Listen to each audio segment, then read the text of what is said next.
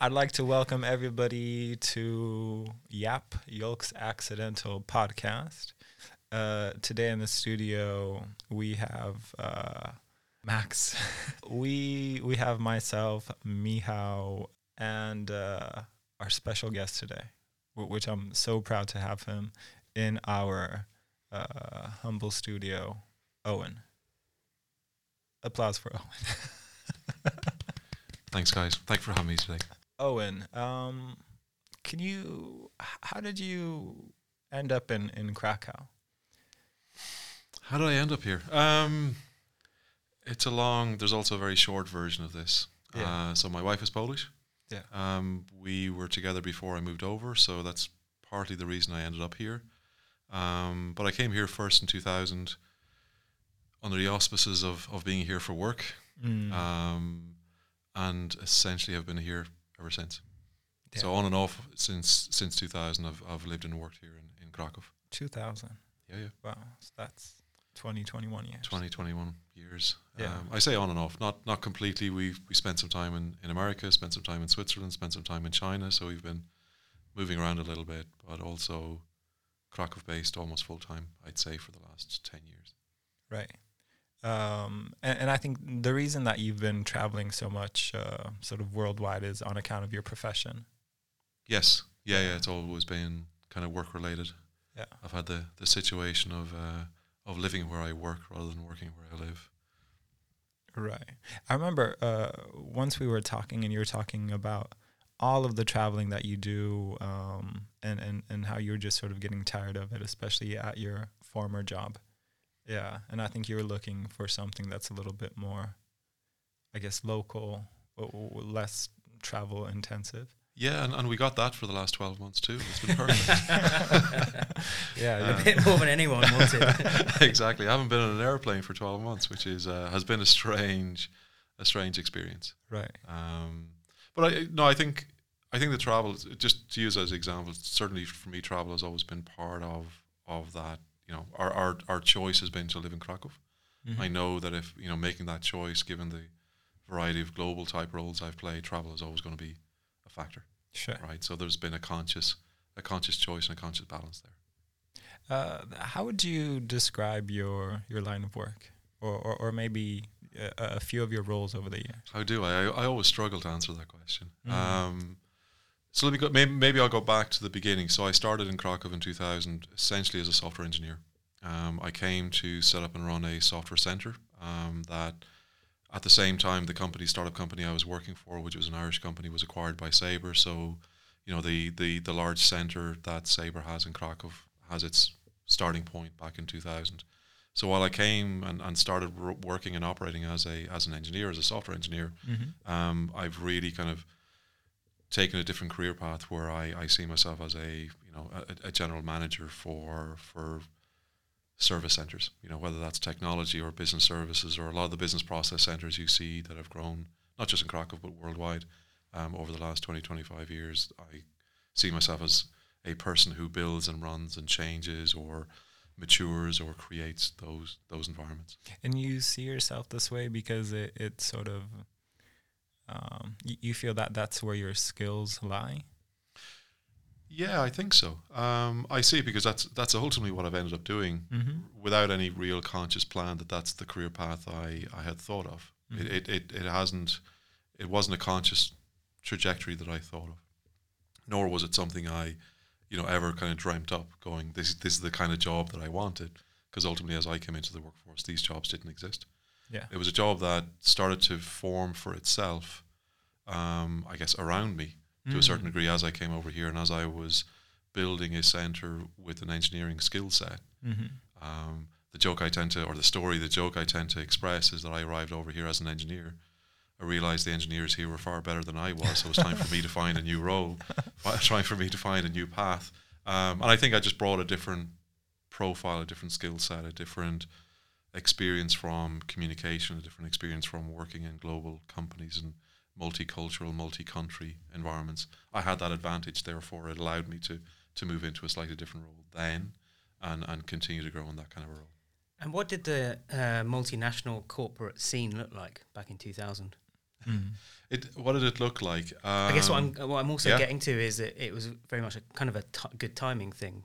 It was hugely opportunistic, and for me, I've been enormously lucky that I probably was the right person or the right kind of person in the right place at the right time. What that multinational scene looked like, it didn't exist, right? You had, Motorola from a software technology side was probably one of the first international employers with a presence here. They had been around 12 months, maybe 18 months, depending on who you ask. There's a couple of different stories, but essentially, about a year in getting set up. When I arrived, as we were about to open our centre, Sabre acquired the company. Therefore, that was the kind of start of international brand number 2. And then you had smaller, let's say, business centres. The finance space hadn't really started yet. You started a couple of years later. You had companies like BP who were setting up their centre, which brought in PwC, which also brought in Capgemini, an international paper. All those grew from that same genesis of what was happening in 99, 2000, 2001. So it was very much the beginning of that international employment core that was here. But I think it's quite important, certainly for me, the reason I picked Krakow, right? So when I arrived to Poland. I didn't arrive to Krakow. I arrived to Poland with the opportunity to decide where I wanted to set up this centre. And so I looked at Warsaw, Wrocław, Poznan, Gdansk, Krakow. And again, I kind of jokingly will say I like Krakow. It was a nice place to be, therefore we chose to be here. But the real story, the reality was you had companies like Comarch who were already converting educated student engineering populations into professional engineers and delivering products or services through that pipeline. This wasn't happening at the time in Wrocław or Poznan or Warsaw to the same degree. So there was already a developing capability. So when people think about, why did the international brands arrive, or what was the genesis for that, a lot of that comes down to companies like Comarch were kind of doing some of this already, and therefore the international employers were able to piggyback on that. And then you fast forward 15, 20 years and you have a lot of startup activity piggybacks on the fact that a lot of the professional skill sets that are necessary for those small companies to succeed were engendered and developed into the culture of the city. But it goes back to, the end of the 90s into the early 2000s. Where would you say Krakow is now in those terms? Is it still cutting edge, or has Warsaw and Wrocław caught up? I think it depends on what you're looking for, right? But come to the core of your question, it still is recognized. Actually, Krakow is probably recognized globally or internationally first, ahead of places like Warsaw or Wrocław or Poznan and Gdansk. Mostly because of how much the market has developed in terms of scale and depth. If you look at how many employees are in this broad kind of international or startup community space in Krakow, it's multiples of what you'll find in other cities.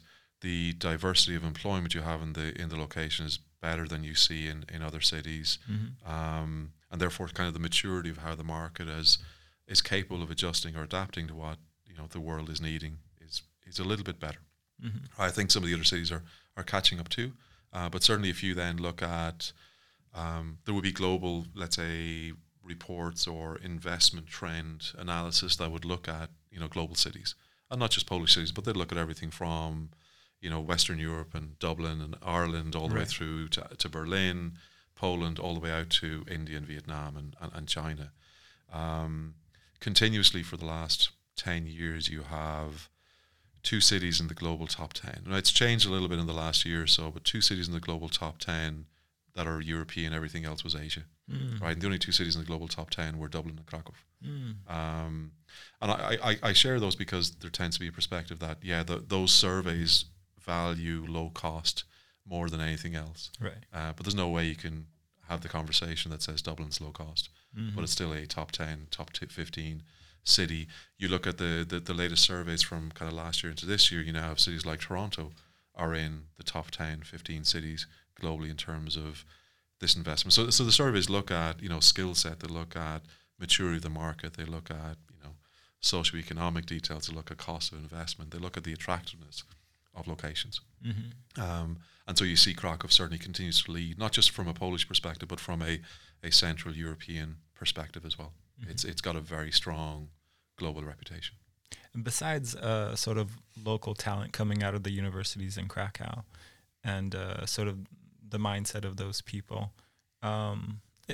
what you're talking about right now is something that I overheard just a few days ago from another sort of person here in Krakow, who said that the expat community in Krakow is much, much bigger than it is in Warsaw. Would you agree with that? Because to me that seemed off. Yeah, I think it depends on what you're looking at. Right. I think in terms of absolute numbers, maybe not. Right. But I think the way I do look at it is that Krakow has established itself as a destination. Right. It's become, if you're thinking about, I'm living somewhere in Europe and I'm thinking about advancing my career, that could be in a professional services world, finance, software. If you're thinking about destinations around this region, Krakow is going to be very close to the top of that list. Yeah. You see it, through some of the employers, right? You look at companies like, I'll take Cisco as an example, right? The percentage of their non-Polish employee base is very, very high, 35%. Maybe it's changed a little bit, but it certainly was 30% for a long time. And that was very conscious on their part, right? But also because they already had a kind of a Cisco supplier education network. It was quite global. They were able to tap into that to get access to talent all over the world. But the other side of that coin was people could see that Krakow was a destination that was, viable and realistic for them to target as being part of their career development. Yeah. And so I think in that sense of what does an expat community actually mean, in a traditional sense, expats were, sent by companies to go and work for a while and then go back home. I think the meaning of it for Krakow is quite different. I think you have a very, very deep and actually a very, very involved foreign national working population in the city that I think has brought, lots of experience and lots of cultural colour into the working environments here. But it happens because it's a viable destination for people to think about in their career path. Based on your personal experience and the experience of so many sort of international people that you've been around, most likely your employees and things like that, what do you think this group of people wants or needs in a city or in a community? What do you think are their priorities? What's valuable to them? I mean, I think there are two things that come along probably in a very simplistic picture. One is, is there a place for a career and a rewarding market relevant salary? And is this a place you see yourself living? Right? Is there a sense of culture, a sense of safety? Are there facilities? Is there a cultural, environment? Is there a nightlife environment? And then depending on the individual, do you see yourself living here? How might you settle? How might you raise a family? How might you, as an individual, grow in a location like this? And I think, I think Krakow has a lot of that. Actually, it has all of that. I'll take I mentioned earlier on, we'd spent some time in a number of different countries. Part of it was we probably had, in the early years at least, when we weren't quite as aware as we are today, personally, went looking for something that we thought was elsewhere and realized it was actually, here in Krakow on our doorstep. The ability to have a social life, have a sporting life, have access to continental Europe without having to get on an airplane or get on a boat. All those different details of what people's personal interests could support. Now, it's not going to be the perfect answer for everybody. Right. But I think in terms of a comparative location, in this region or around the world, it measures up quite well. I think you'll find a lot of people absolutely enjoy their life in Krakow. They talk fondly about it. People who have lived here and move away talk fondly about missing aspects of the life here. And I'm sure there are parts about their new lives elsewhere that they would say are better or worse. It's just that balance. I think Krakow does have a pretty good balance to what it can offer. Yeah, I'm always really pleasantly surprised when I hear an expat talking about all the things that they appreciate about Poland and how wonderful it is and how it's sort of that they feel safe, that for example Krakow is a very walkable city, and obviously the cost of life is also sort of something that they often mention. All right, let's slightly switch gears here. What are you currently focused on? Tell me the company that you're leading now, and the project and the challenges that are facing you. So the company I'm working for now is a global financial services firm called Owanda. Which from the very beginning I've been telling you sounds like an Indian tribe, and I just love that word Owanda. I just like it. Well, it's a made-up word. It comes from Olson and Associates. So they dropped all the complexity of it and just went with Owanda, O and A, and then it turned itself into a word. So that's the genesis of what it actually means. So as a company, we are a global financial retail trading firm. And for me, I have two primary roles. One is setting up and running a new service center here in Krakow, which is just call it a kind of combination of an engineering center and a business services center. So we have a variety of different roles. And Krakow is kind of a core hub now for our global operations. And then I have a broader role, which is as Chief Transformation Officer for Owanda. In the simplest terms, I have a job to sit down and look at how the organization operates and redesign it so that it's ready to scale and grow more quickly. That's the 2-line version of that, which I think is the safest place to leave it. And we'll get to scaling in a moment. But where our paths crossed sort of more professionally was that you, or Owanda, and your early team were the first tenants of Yoke. Right. Mm-hmm. So, Max, do you want to say a little bit more about that time, or what can I say? We know each other for a little while, and you knew what was going on here. Yeah. And timings just seemed to work out that you needed a bit of space for a few people. We had some space, and you became the first tenants. It was mutually beneficial. Yeah, I think that's the best way of describing it. No, absolutely. So, I mean, as you said, we've known each other many years, and I knew what you were trying to create. And as you were kind of getting the momentum going, I knew what I was trying to create. I could see that the timing could overlap, and I probably put a bit of pressure to make sure that the timings did overlap. As a young entrepreneur trying to get your doors open, get your doors open. If not for you, maybe we would have opened up during the lockdown. Exactly, a couple of months later, which might not have played out the same way. No, but putting that aside, right? Obviously, we were a new employer into the market. We had kind of made our very first hires. I was the first hire. We, by the time I think we got around to really connecting, which would have been early February 2020, we had 2 or 3 employees who had just come on board. Now it was, quite realistic for those individuals to sit at home, right, and kind of engage in their roles and get ready into the organization. But I also saw an opportunity where, having them have a place to come and connect. And if it was, even just creating their own sense of community before, the old community had started to develop, that was perfectly fine, right? It just gave me the opportunity to know that we had a working environment where our first couple of people could get together. And so that was really kind of February and March of 2020 where we had the opportunity to use the space and help, I guess, be part of how that community got started. And then we moved into our own office space, and then 2 weeks later, pandemic, got us to close the whole thing down again. So I think we all went through that interesting cycle of, why do we have an office again? So you went from 3 people or something close to that when you were at Yoke to how many as of today?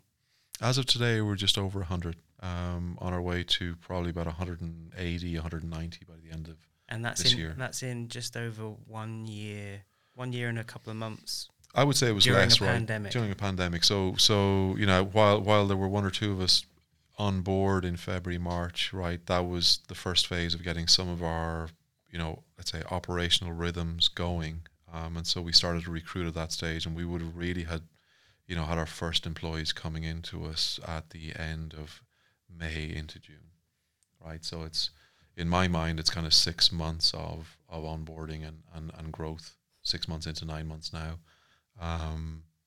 But also, I mean, that's a scale and a journey I've gone through with many companies before. So it is one of the aspects of what my job entails and what I do. Obviously, the pandemic created new challenges in terms of bringing talent on board. Can you talk a little bit about that? Because I'm really curious about sort of the cultural aspect, but also finding good fits for your company. that aspect of our process didn't really have to change all that much. We were already, organized and planning to work in a virtual remote manner. Nice. So that piece of our experience didn't really change. What became very different was, how do we onboard people? Right? We had an office, but we weren't expecting people to come in because for every individual, they had a preference on how safe or otherwise they might have thought it to be.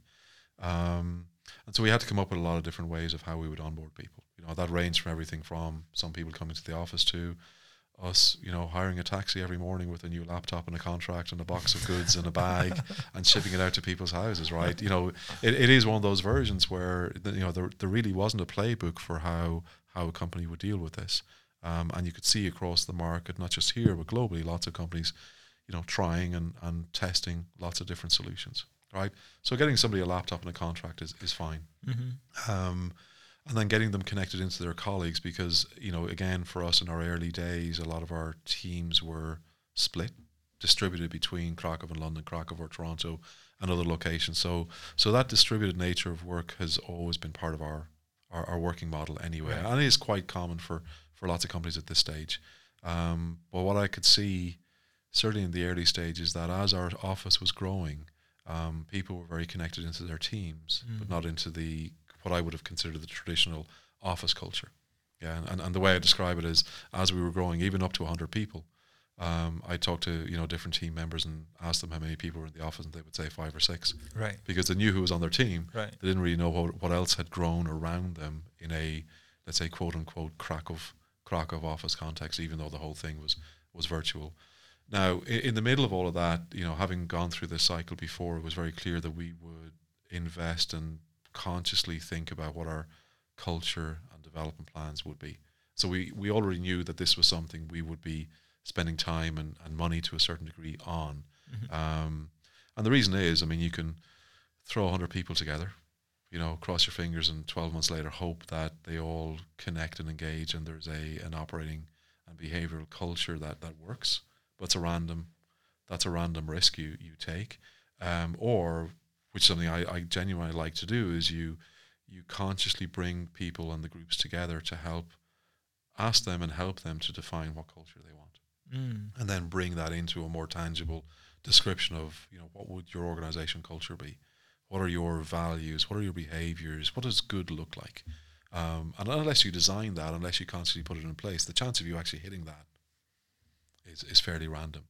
Now, we still wanted to do this, but, because everybody was sitting at home, we just had to come up with different ways of doing it. And again, we use, I think, a lot of the same kind of technologies and tricks that lots of other companies were using. We would, we switched away from kind of old video conferencing infrastructure. We were using Google Meets, we were using Zoom, we were using breakout rooms in Zoom, randomly connecting people during the day for coffee, randomly connecting people on Slack for coffee buddies, where they would, virtually sit down and talk about something personal or non-work related for a couple of minutes.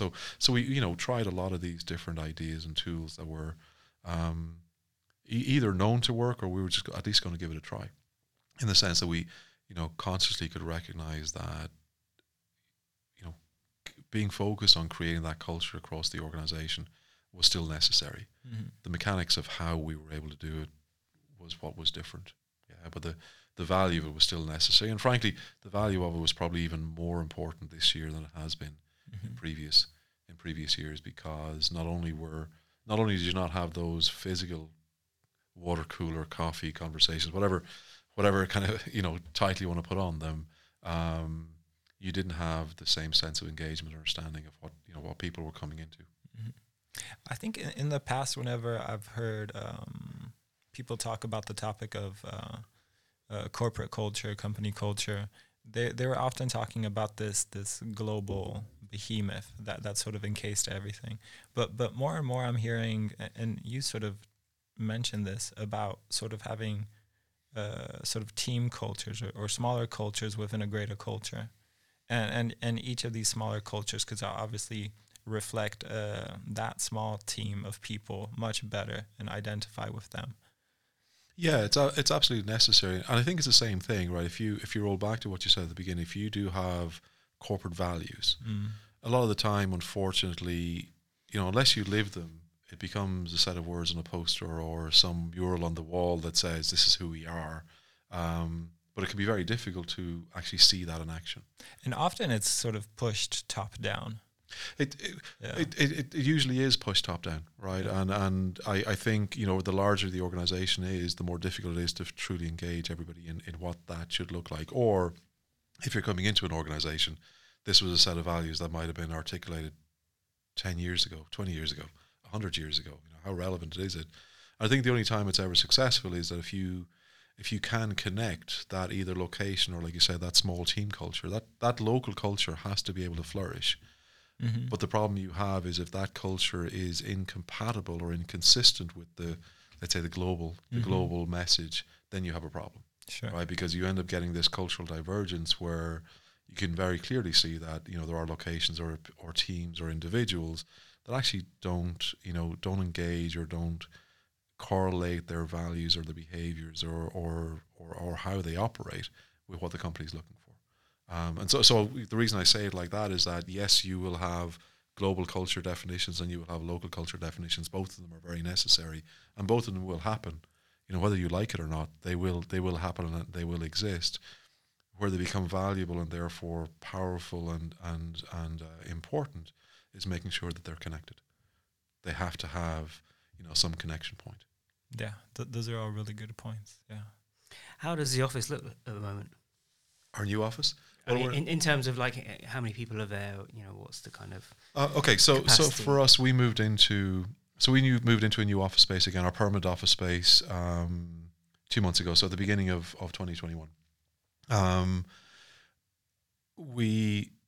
to be honest as well, when we sat down to kind of identify the place and then do the kind of floor layout and design, we didn't at the time consider COVID to continue.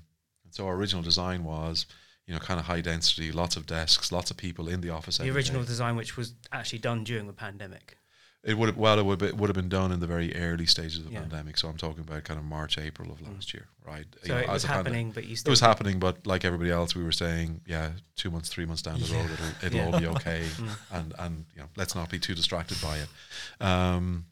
But actually, as we got to kind of September and October, needing to make some final decisions on the office and needing to start spending money on furniture and different things like this, it was our last opportunity to redesign what the office would look like. And so we actually started to factor in the pandemic. But actually we didn't factor in the pandemic. What we did is not just for Krakow, but coming back to kind of global culture.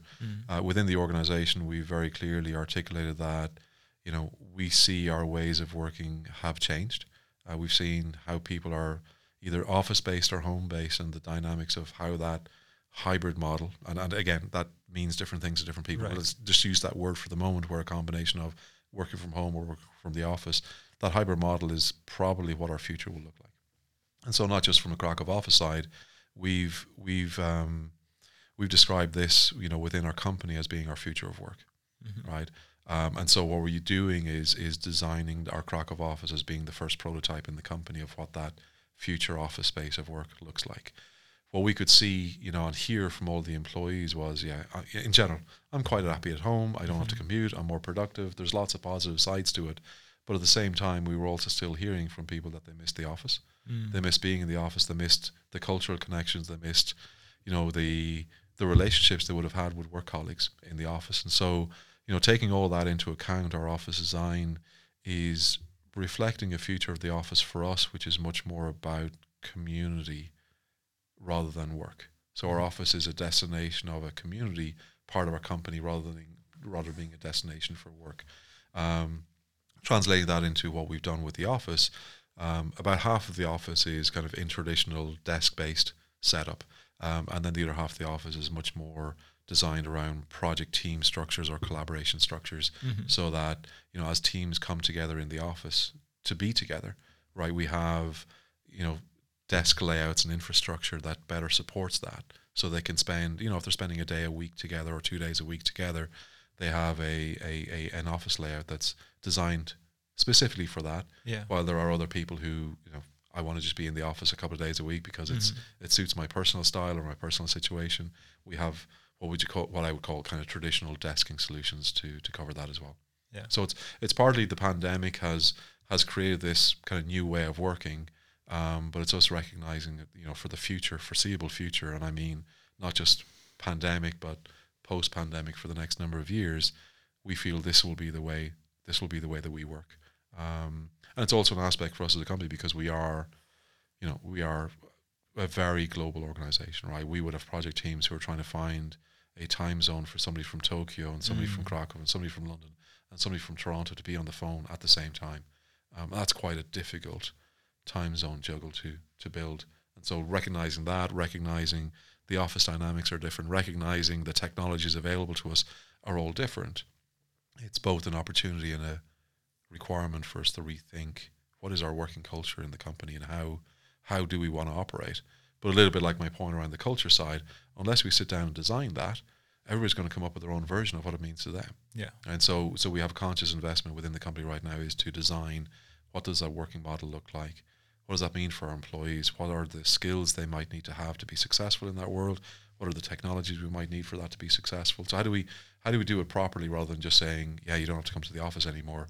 That's not a solution. That's just an answer to, do I have to come to the office? Right. But it's not a solution for how teams should communicate, how they should collaborate, and what our working styles would be.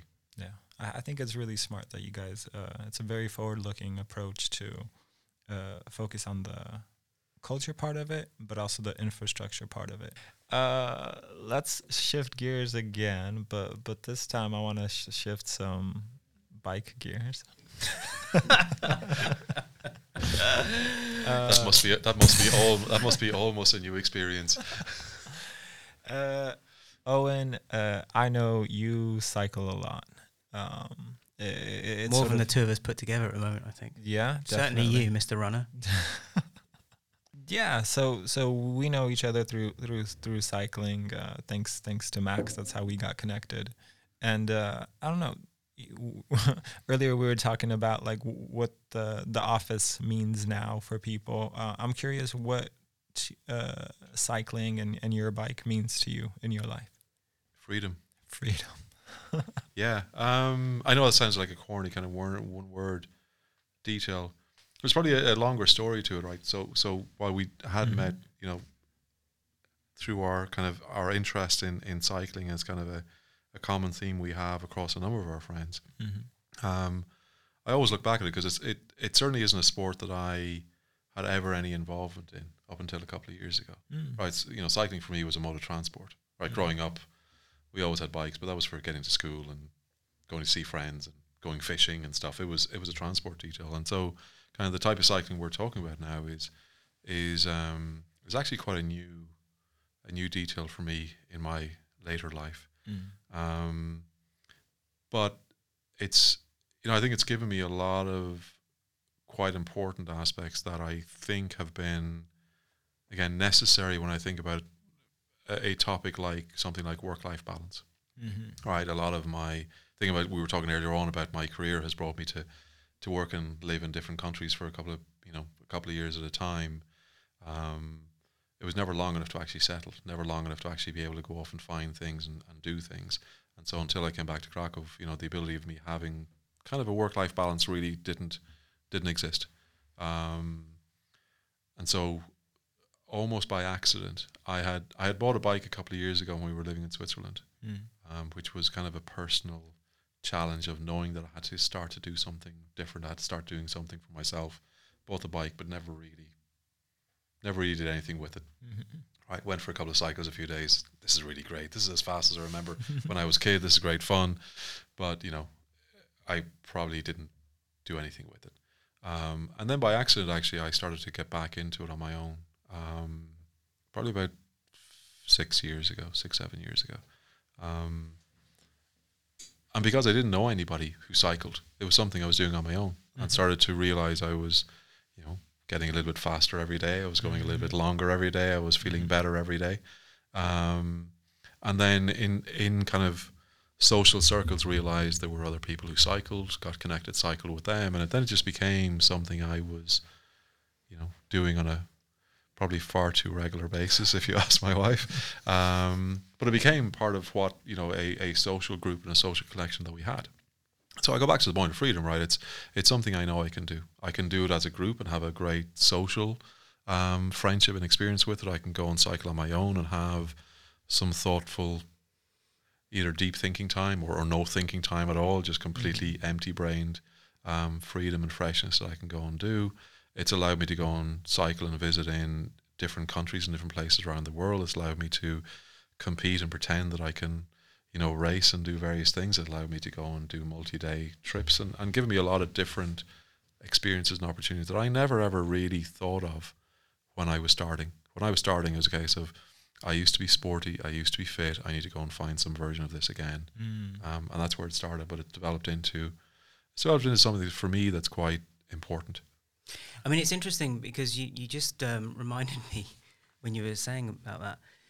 And it goes back to kind of a community, what we're talking about, the social side and community here in Krakow, which we've kind of developed around the cycling. I remember when I first came here sort of 6-7 years ago, I purposely didn't want to interact with the expat community because I knew I had some friends here from, that I've known for a while who seemed to live in this kind of bubble. And I was always like, that's not going to be me. I'm going to, we're going to embrace the, living in Poland. And I think for the first 3 years I was here, all my cycling buddies were Polish. We would be going out drinking all the time. And I think I got to the stage where I kind of missed that connection, cultural connection, because a lot of, they would have to explain the culture behind the jokes, and you'd explain and yours. Similarly, which was fun at first, and then at some point, it was, I was starting to miss home, I guess. But one of the things I think I posted in the Krakow expat group about what I was doing at the time, Podia, the trips, and I think that's the point where we connected. You messaged me and said, hey, there's actually a couple of us who are cycling, and we shortly after made the group, the KRK XCC group. For anyone out there who's cycling on Facebook, yeah. It's partly about fitness and travel and sport, and it's partly about the gadgets and the technologies that are embedded in here. But it's also partly about the community and the connections that I've been able to develop, not just here, but any little event that might happen, almost anywhere in the world. You always then still come back out of that with a new. Friendship's probably too strong a word, but at least a new acquaintance and a new connection that you can hold on to. I think you also then recognize there are elements of kind of the social media, social platform setups that we're all involved in that allows you to continue to have some of those connections over time. But I think it's just become a good community, a good community structure for us to have. Precisely, yeah. I think that's because Max, earlier you were talking about the sort of the expat community aspect of it, and sort of wanting to, that you had a lot of value of returning into surrounding yourself with people who are familiar with your culture and maybe priorities and language. I think that's why you at Yoke push so hard to have that expat international focus in terms of the community here. Would that be right? Yeah, I think so. I think I got to the stage here in Poland, in Krakow, of realizing that I hadn't really built the kind of social structure community which I had back in London. And I kind of didn't appreciate how much that meant to, a good, happy life. And now I look back and think that, embracing the kind of, the international, I wouldn't say it's even embracing, finding the English, because even our group is full of, Australians, Irish, and Polish as well. And Polish, yeah, of course. Yeah. And it's the same with Yoke. I think you do attract the Polish who are attracted to an international community, which makes it a really rich experience, which I think the cycling group that we have, is reflects quite, what we have at Yoke as well. They're very similar. I think you'd end up having that combination of it is like-minded, like-interested people coming together, right? Whether it's through Yoke and you have, like I say, kind of an international vibe, or individuals who've worked abroad and are looking for some of that variety and colour, in how and where they work. Whether for us it's kind of an interest in cycling, or layered on top of that is a little bit like you mentioned earlier on, kind of, the cultural references to which we would associate ourselves more comfortably. On that note, Owen, it's been a pleasure having you here today. I'm already thinking about who I want to send this conversation to, other sort of leaders of companies, because I hope they're as forward-thinking as you are in terms of company culture, about these neighborhoods that you mentioned, about these smaller teams, about the global company culture, the flexible workspaces, but also not. I think those are all really great concepts, and those are ideas worth sharing. So I think that's someone else's line. It's Ted. Yeah. But I was... yeah, they copied it from me. You really have been practicing this outro. No, I was actually just talking to... before this, I had a call with somebody who organized TEDx in Kazimierz here in Krakow. So I think that was Still in the background somewhere. Owen. We're incredibly thankful to have you here. Hopefully, wherever your personal goals lead you in the future, and your professional goals, I hope we get a chance to talk about them again. From Yolk Co-working, this has been episode number 7 of Yolk's Accidental Podcast on behalf of Max, our dear leader. Thanks, Michał. Michał, and our special guest, Owen. Thank you again. Thanks, guys. It's been a pleasure. Thanks for having me.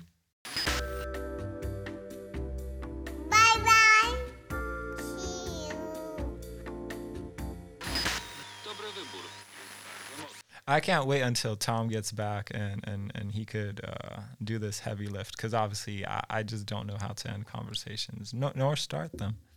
Yeah. No. Yeah. Is that why your conversations go on for so long? Yeah. You just don't know how to get out of them. It's just tangent. And, It's too polite sometimes. No, I think my strategy is to wear the other person down. It's a war of attrition. Yeah. It's like, it's one of those things like, you hang up. No, you hang up. Okay. Hanging up.